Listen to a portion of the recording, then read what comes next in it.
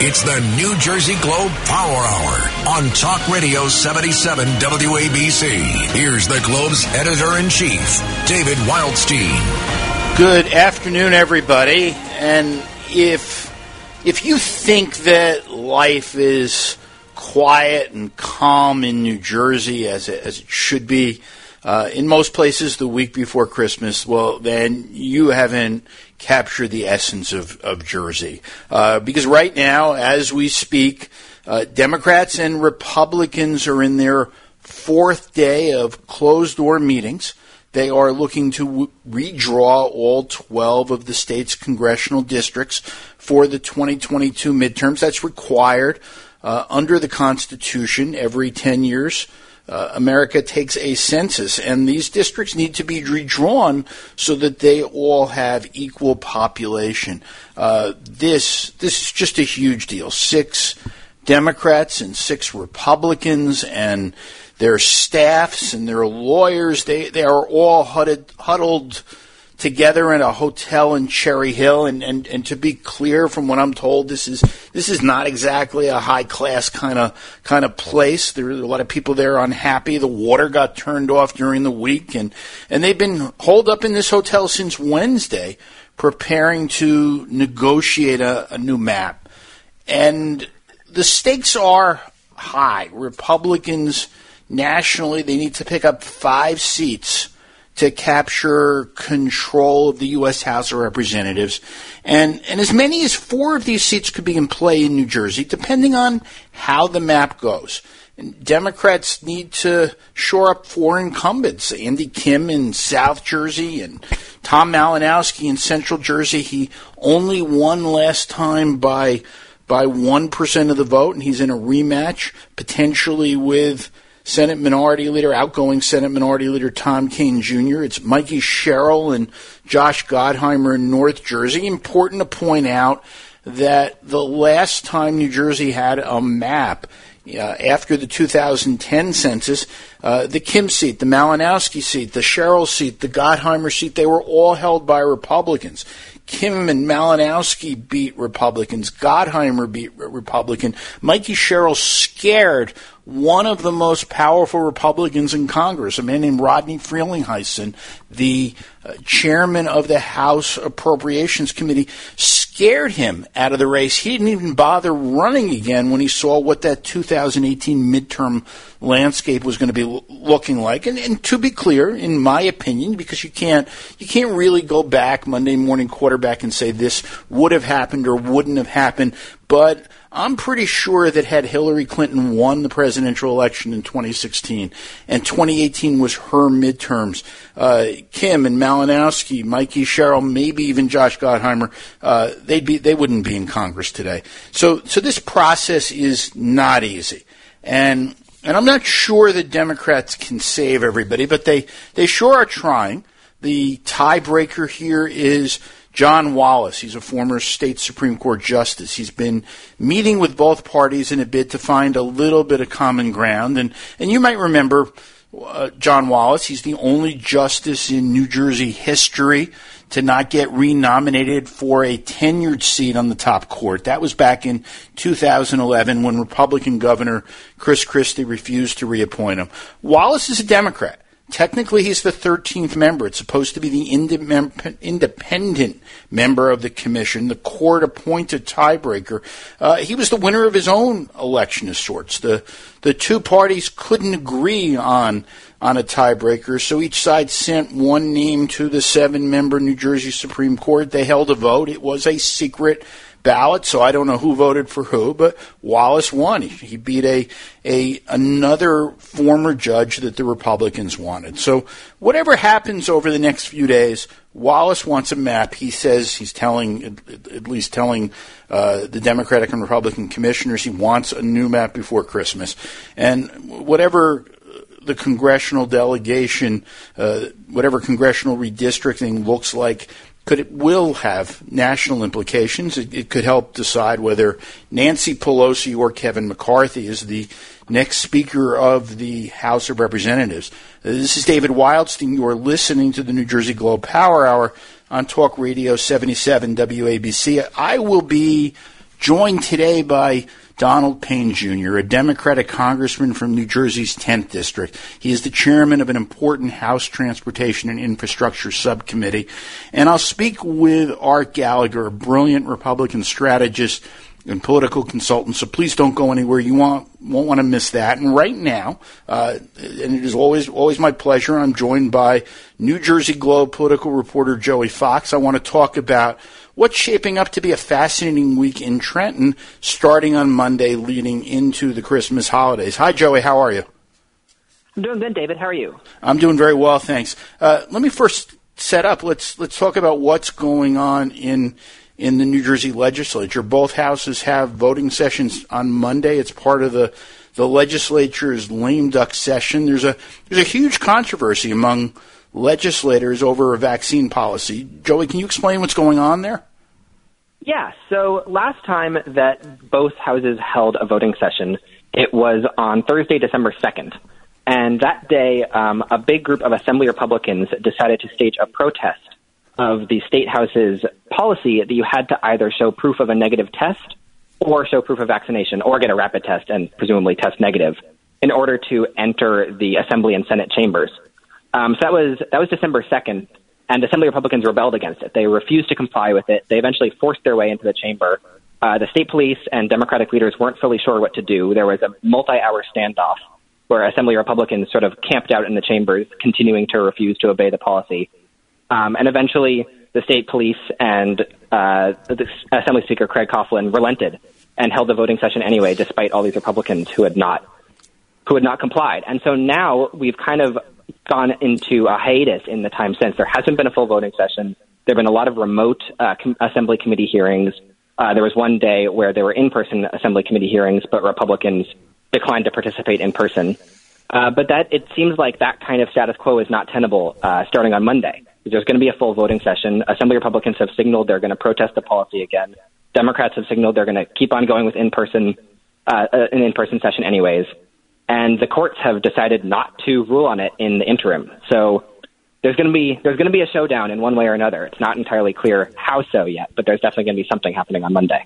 When you say the courts, I mean, just to be clear to everybody, the courts were asked to deal with this issue of the New Jersey Constitution, which says that a legislator cannot be blocked from going to Trenton to cast his or her vote, except for reasons of high misdemeanor or treason. So I think what happened there? The state police had said they were going to enforce it, and then they sort of just stood down, right?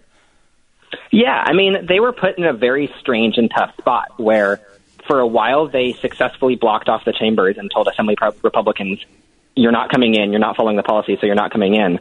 But eventually it was Assemblyman Brian Bergen who just kind of pushed his way through and then called back from inside the chambers, hey, they're not going to stop you. And that was a pretty crazy position for the state police to be in. They either had to stand down from the policy or, physically restrain and possibly arrest Republican lawmakers. So it was clear that their orders weren't entirely clear on what to do in that situation, and you ended up with the kind of standoff you saw, and we might end up with a similar situation on Monday. We'll see. And you, Joey, and I'm speaking with Joey Fox, New Jersey Globe reporter, you pushed the governor on this at his first press conference after that happened, and you asked about what was going on. What did Governor Murphy say to you, and then what did he say on Monday when he was asked about it again? So when myself and a few other reporters first asked the governor and then the superintendent of the state police, Pat Callahan, when we asked both of them about the incident on December 2nd, they pretty much stonewalled right from the beginning. They said, we're not going to comment on that. That's a security matter.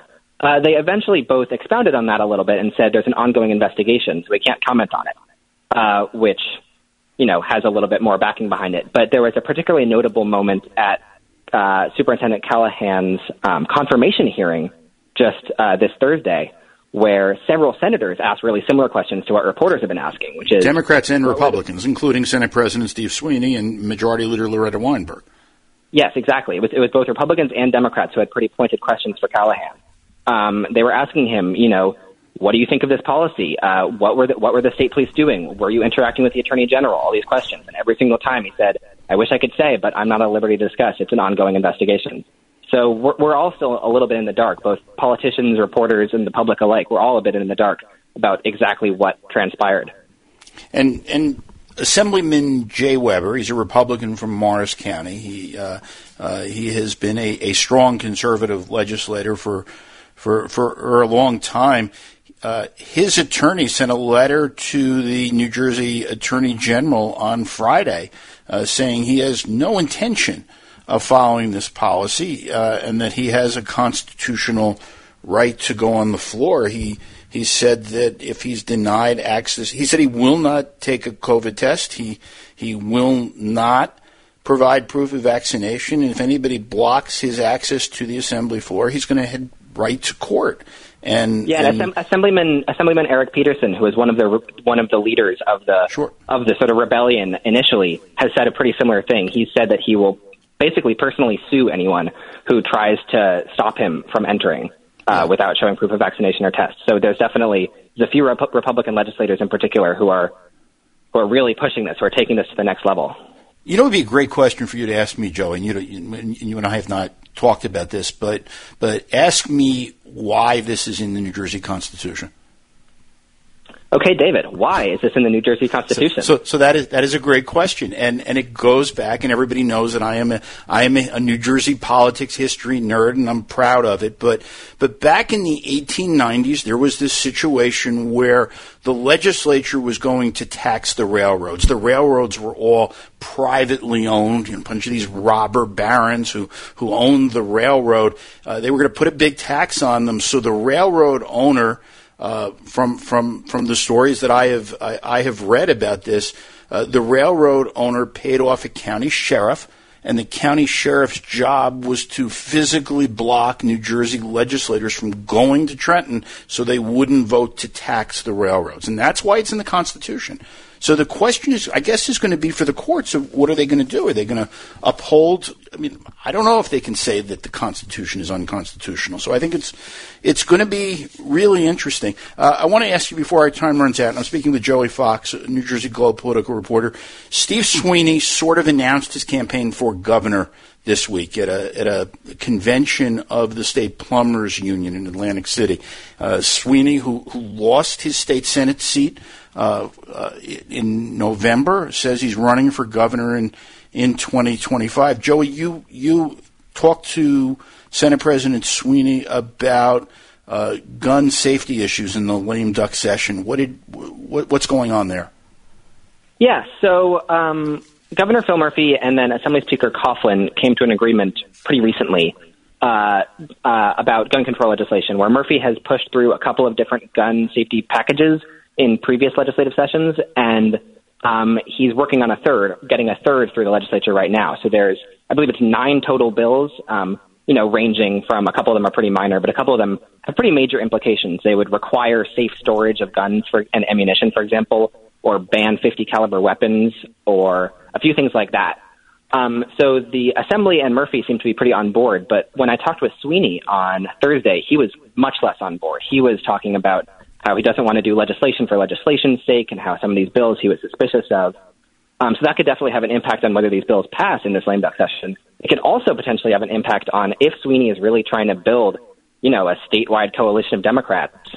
He's coming from a geographical disadvantage because he's from South Jersey, where there are fewer Democrats overall, and he might be coming from an ideological disadvantage because those kinds of positions are not necessarily where the average New Jersey Democrat is at.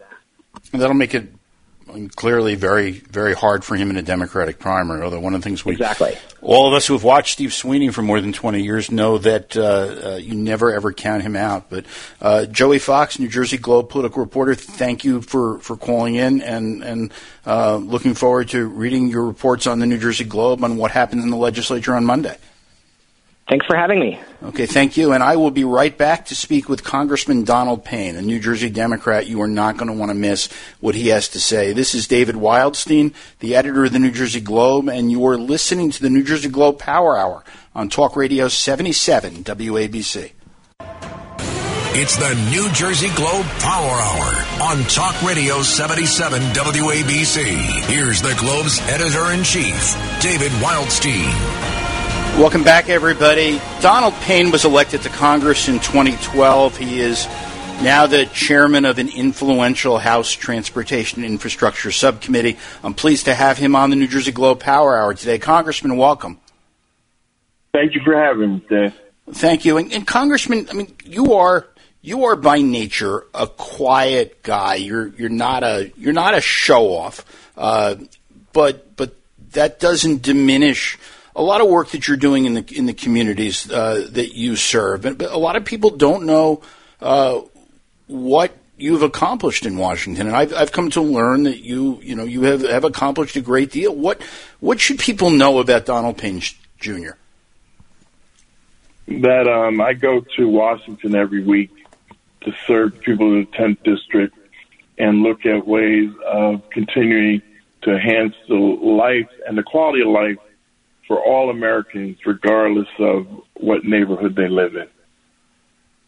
And one of the things, and look, I mean, I've spoken to you, I've gotten to know you more recently than ever before. I will say it to everybody: you are a kind, you are a decent human being. You work hard. I guess one of the things that's hard, maybe for journalists, maybe for the public, is not everybody can go to Washington and be a show off. You've got to have some people that are sort of behind the scenes, really working. Is that you? Is that really what your accomplishment is? There is you're just a guy who doesn't, you don't stand up on the stage and wave your arms and just show off. Right. I consider myself a soldier, a supporter, a man that tries to stand up for people that don't have a voice. And, just because you're not the loudest person in the room doesn't mean that you're not effective. And it's no mistake that in a state where, the Northeast Corridor runs through, and most of my constituents use that to get to their places of business or work, that, I felt it was important that I vie for the position of chairman of the very powerful Railroad, Pipelines, and Hazardous Material Committee, and I was able to succeed there and win that position. So you don't necessarily have to be the loudest person in the room; you just have to be effective. And because of you, because of some others in the delegation, it seems that the Gateway Tunnel looks like it's going to happen, that there might be, for the first time in a very long time, a new tunnel under the Hudson River connecting New Jersey and New York. You've got to be very proud of that. Very excited at the prospect of that. The first iteration, the ARC tunnel, was scuttled as a project by the former Governor Christie and reformed as the Gateway project. Had the ARC tunnel stayed in place, we would already be digging. We would probably be through on the other side of the river, but that didn't happen. So we have been working vigorously, the entire New Jersey delegation, along with the support of the New York and Connecticut, and people up and down the Northeast Corridor, understanding how important and vital this rail link is. 20% of this country's gross national product goes through those tunnels. And it could cost $100 million a day in lost revenue if those tunnels fail. And tell me about also the Portal Bridge. It's also a big deal, and you played an instrumental role in obtaining funding for that project. What's going on with the Portal Bridge? Where does it stand right now? Well, the contract has been awarded, and we are in the process of starting the construction of the Portal North Bridge.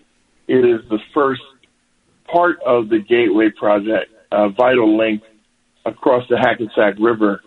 That this bridge is over 110 years old now, And it was actually first designed right after the Civil War, and then built in 1910. Well, this bridge is a bridge that we depend on every day for these 460 trains that cross it into New York. So every day, and the bridge is in great disrepair.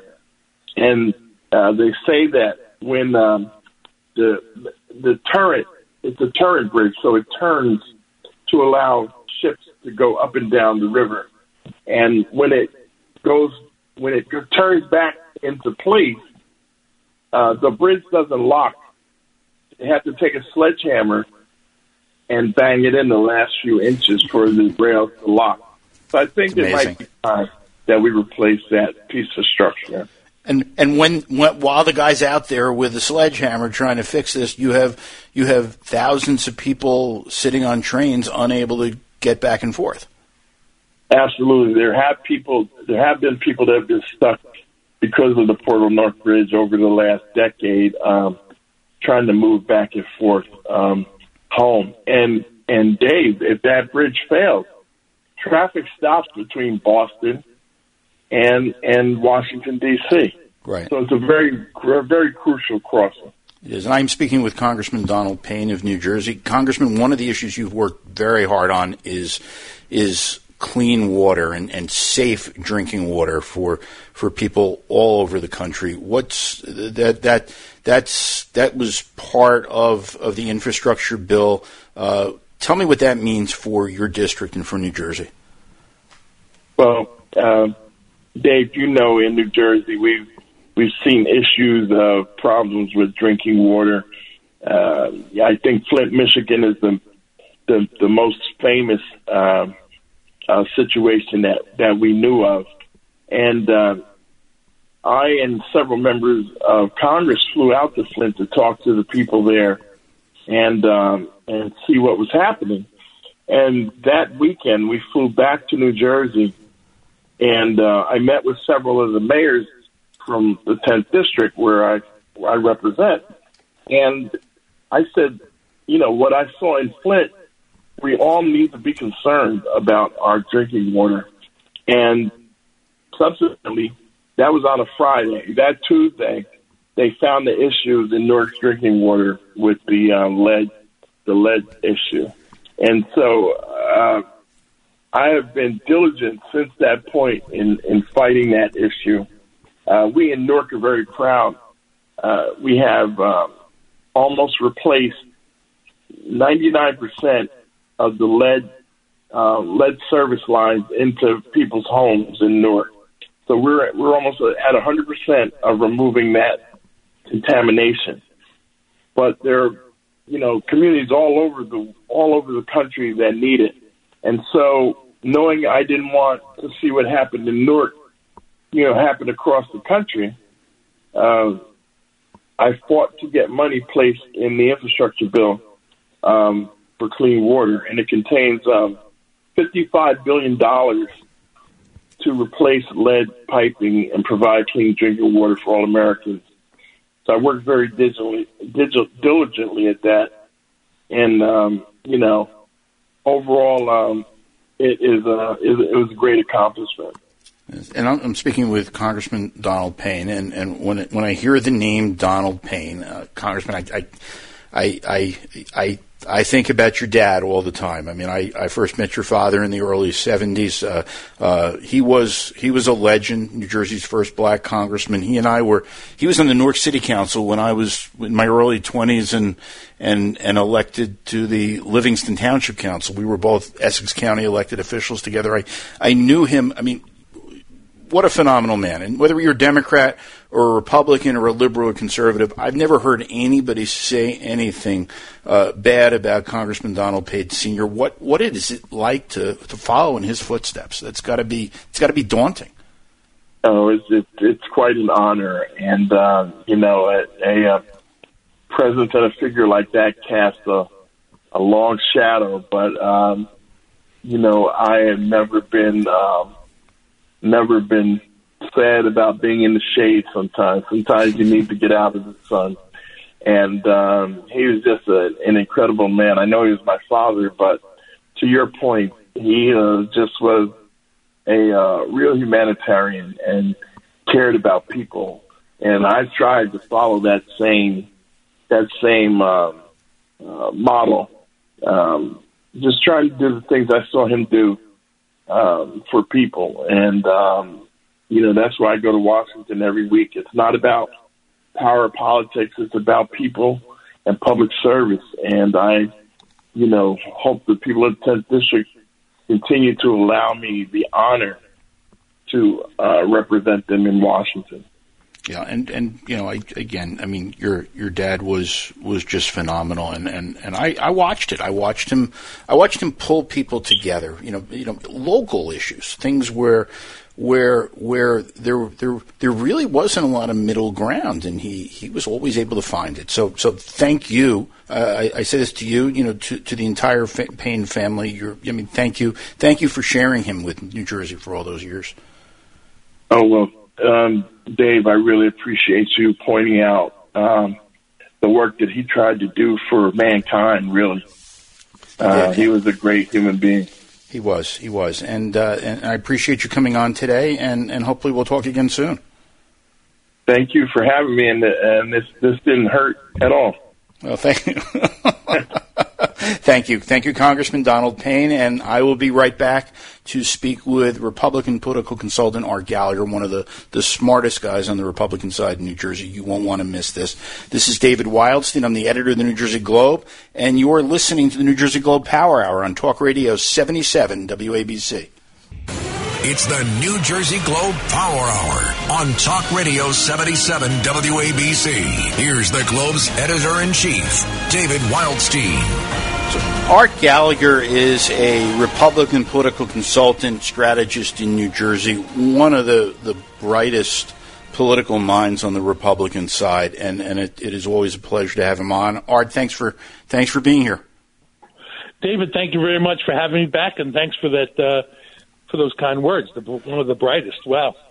Well, and I mean it. I love speaking to you, and hopefully people over the next few minutes are going to be able to hear what I get to hear a lot of the time, which is your insights, your very smart insights into what's happening. So let's talk about the 2021 elections. Was that Republicans had a very good year in New Jersey? They didn't win the governorship. They came within 3 points, but they didn't win it. But they made gains in the legislature.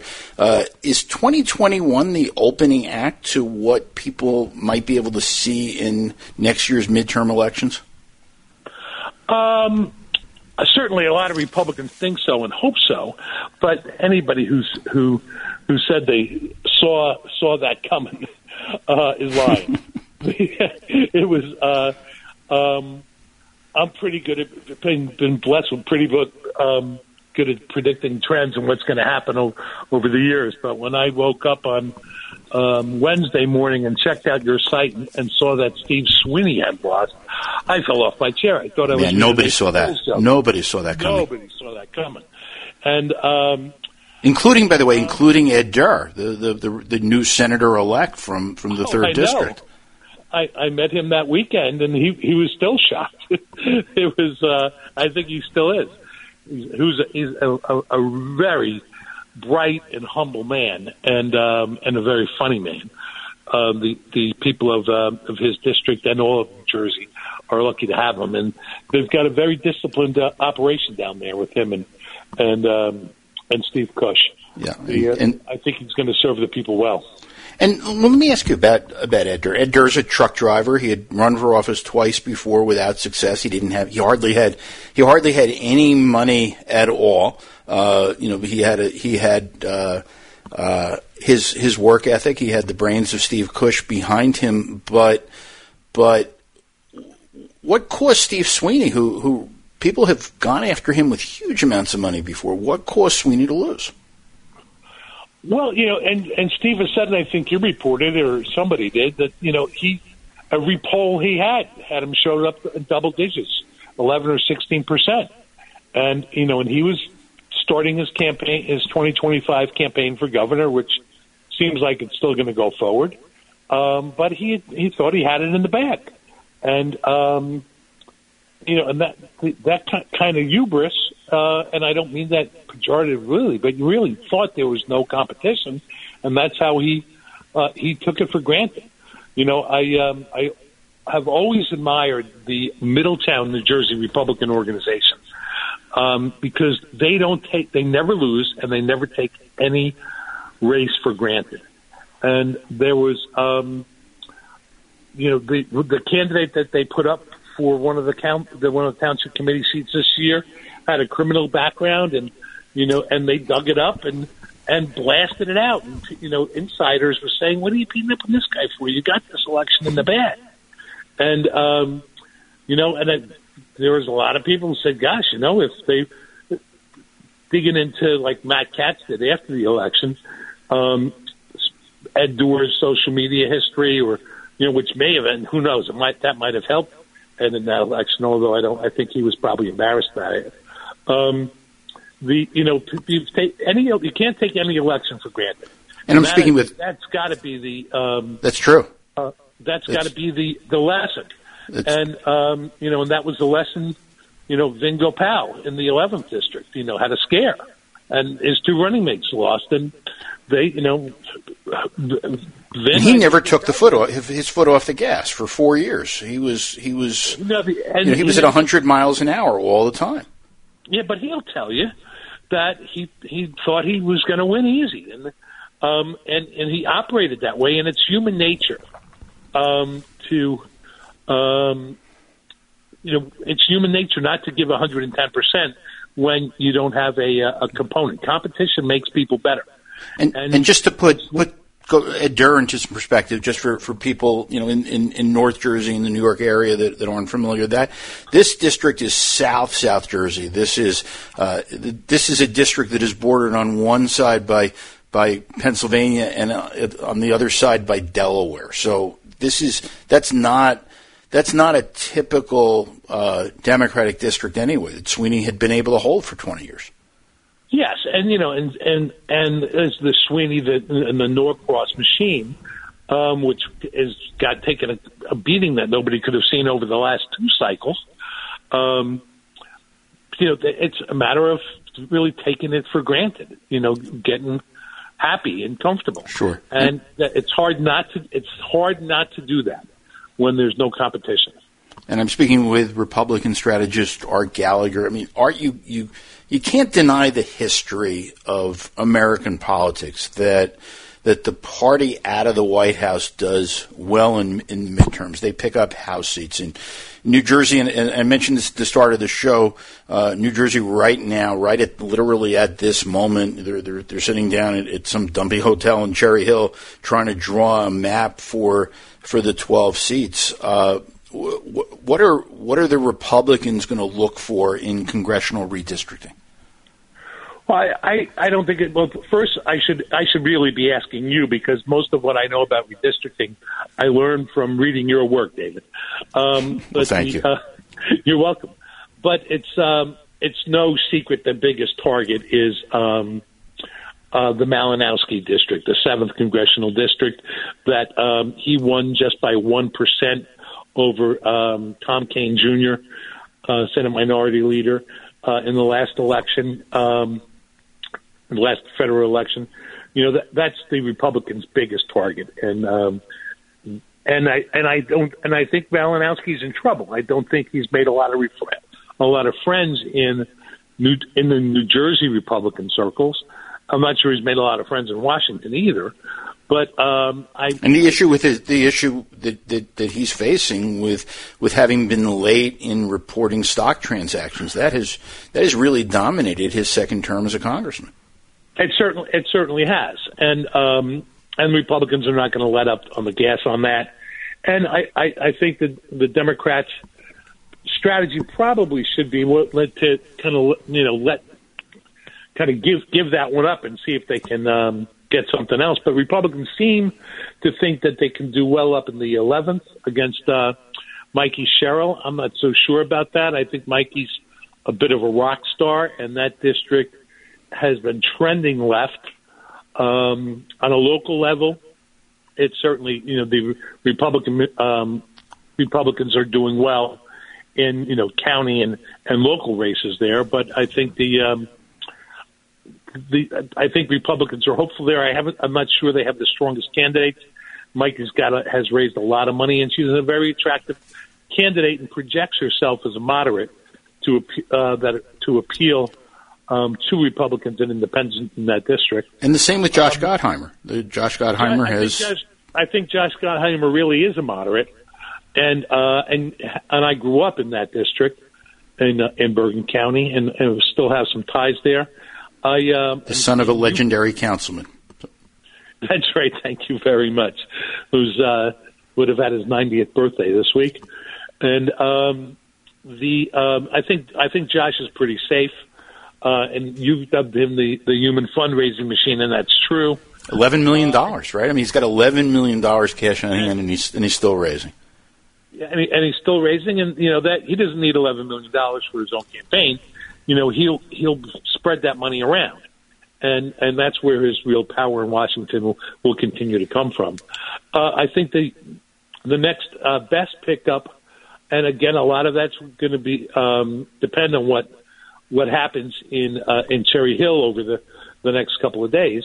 But the Republicans really have to be targeting the 3rd congressional district with Andy Kim.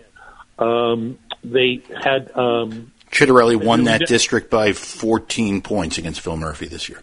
Yeah, the Republicans are going to be motivated.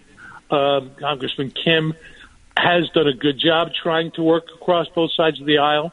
But what I'm hearing, they're going to try to. The Democrats are going to work harder to save him, probably to the detriment of Malinowski. They're trying to make his district more Democratic, and that'll probably make Congressman Chris Smith's job, even more easier. He consistently wins at over 60%. But his district, and people ought never, ever, ever discount Chris Smith's electoral strength. Just the direct to voter contact he's had for 42 years. Just tremendous, just amazing. It's just tremendous, and there are people on both sides of the aisle who will always vote for him. I worked on his first campaign with his that I worked on was 2018, and I was shocked when I would walk through county fairs or local fairs with him. People would line up with tears in their eyes to thank him for the difference that he made in their families' lives. And I've been involved in politics a long time.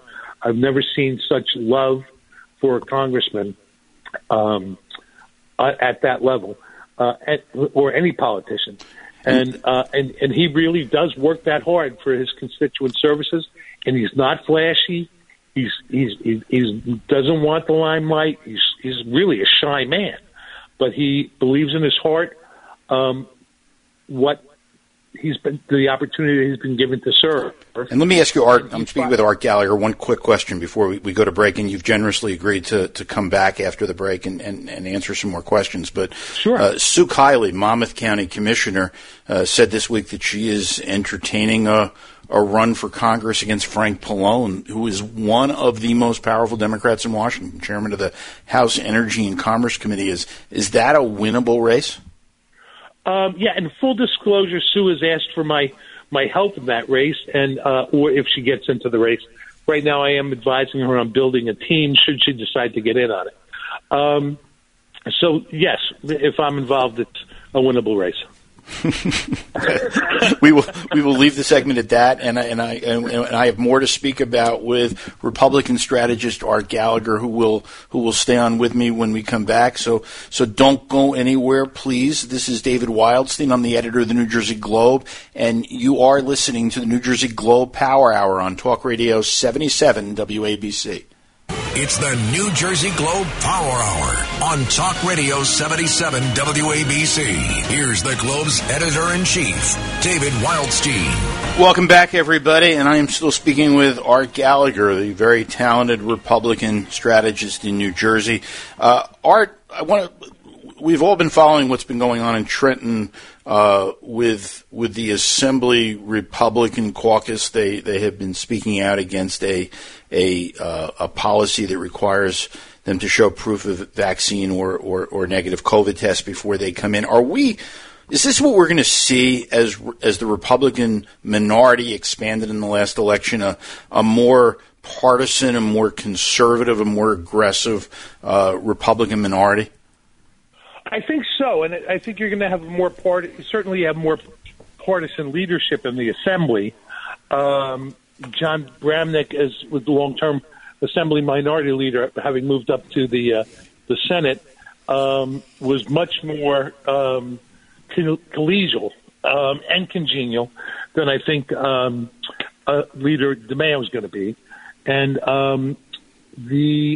I think it's going to be more partisan, and I think the Speaker kind of gave them a gift, because the Constitutional is unambiguous in terms of the preventing, as you and Joey were talking about at the top of the show, and Jay Weber's letter to the Attorney General today saying, if you enforce this mandate, we're going right to court. And I think even in New Jersey, I don't see how the court sides with the Speaker or the Attorney General on this. But you know what? I've seen this over the years. This is, I'm ending my 48th year in New Jersey politics, and I have I've grown to live with my disappointments with the courts. It seems that sometimes even the Constitution is a little fungible when it comes to politics. Yes, it could happen, and it would not be a complete shock. I guess we'll find out what kind of integrity the justices have in terms of reading the language of the law. But it's a good battle, and I think it's a good issue for Republicans, as Ed Doer's victory spoke loudly to. He'll tell you he won because Sweeney stopped standing up to Murphy. And I think a lot of in Murphy's mandates and edicts through his executive orders. And I think on both sides of the aisle, people are tired of being told what to do, and there's a lot of COVID fatigue. There is some fear, media generated primarily, but with the new surge, Omicron seems to be less deadly but more prevalent. I think we're going to get to a place where everybody's had COVID, vaccinated or not, some shape or form for it, and hopefully it'll end up being like the common cold. Whether that takes 6 months or a year, who knows? But it is a time for caution too. Everybody's got to take this really seriously. So. People have to take it seriously. I was talking to a Republican senator earlier in the day who says, the problem now, and we won't know for another couple of weeks, even if Omicron is less deadly, is it going to be so prevalent that there's a strain on the hospital system again? And we've seen in the Murphy administration and the Biden administration less than candid messaging on the science and the facts, and the kind of a power grab, and people on both sides are getting tired of it. So what are we looking at for the future, Art, just in terms of the Republican Party? I'm looking at, I've been doing this a long time. You've been doing this a long time. There's a lot of people that are younger than you and I that are coming up through the ranks, on both sides. Who are the rising stars in your view in Trenton? Who are the ones that everybody should watch? Republican rising stars, on the elected level, certainly Brian Bergen, Assemblyman Brian Bergen from Morris County, is establishing himself as an outspoken leader who appeals to the far right but is not crazy. In Middletown, Mayor Tony Perry is certainly a rising star, very, very talented, and he'll probably be mayor again in a township committee form of government where it's usually a rotating mayor. Councilman Jeff Booker in Seabright, I think, should be looked as a rising star. I thought it was a big loss that Ryan Peters didn't run for re-election for the Republican Party. I thought it was a big loss. I agree. I understand why Ryan did that, and it's going to be something. And I respect it. And just everybody knows, Ryan Peters is. I mean, he's still under 40. Didn't run for re-election. Said, he wants to spend time coaching his kids. And Ryan Peters is a Navy SEAL. He's still. He went to Annapolis. He has. Served overseas. He's now in a reserve unit. He's the commander of a reserve SEAL unit. He could get deployed at any time. He could get deployed at any time. I don't know Ryan personally. I do know him professionally, but I think he has a young family too. Yes. And that's one of the challenges that young rising stars have. Is this business can be all consuming, and it's hard, even for the part-timers. It's a full-time plus job. It's a full-time plus job, and I've advised some people, much younger than me, don't waste your children's lives. If you've had some success in your 20s and 30s, take 10 years off and come back in your 40s or 50s. Sure. Let me ask you about an assemblywoman-elect from your part of the world, from Monmouth County, that I don't know her, but I'm told to keep an eye on her, which is Vicki Flynn. Vicki Flynn is definitely a rising star. She's very bright. She's very personable. She, at the moment at least, is my assemblywoman-elect. I think very highly of her. She's personable. She's very bright. She's very hardworking. She did a great job on the Homedale Board of Education. She was a very hardworking candidate. She gets along well with her district mate, Senator Declan O'Scanlan, and Assemblyman Jerry Scharfenberger. She's got a future. She's got a future in a tough district. I don't know that she's. I think Declan's got a few terms left in him if he wants to continue to serve in the Senate. If he didn't, there'd be a lot of people lining up for that Senate seat. And I've got to think that Senator Declan O'Scanlan, Senator Mike Testa, these are, Mayor Tony Perry, Brian Bergen, Ryan Peters. These are all potential gubernatorial candidates. Potential gubernatorial candidates in 2025. Jack Ciattarelli's got to be considered the top of the heap. I kind of, given what he's declared that he's running again, I would not be surprised to see him be the nominee, kind of like Jim McGreevey kept running after he lost to Christy Whitman by an narrow. Ciattarelli's got to figure, Art, that he was going to have to run anyway in 2025, so what the heck? He was planning on running for re-election. Okay. Anyway, thank you. We lost Art Gallagher, unfortunately, but he will be back someday, I promise. Thank you for listening to the New Jersey Globe Power Hour. This is David Wildstein, the editor of the New Jersey Globe, and don't miss next week's show with Micah Rasmussen. We are going to pick apart the New Jersey Globe Power List that comes out on Monday. You're not going to want to miss that. So thanks, everybody, and have a great week.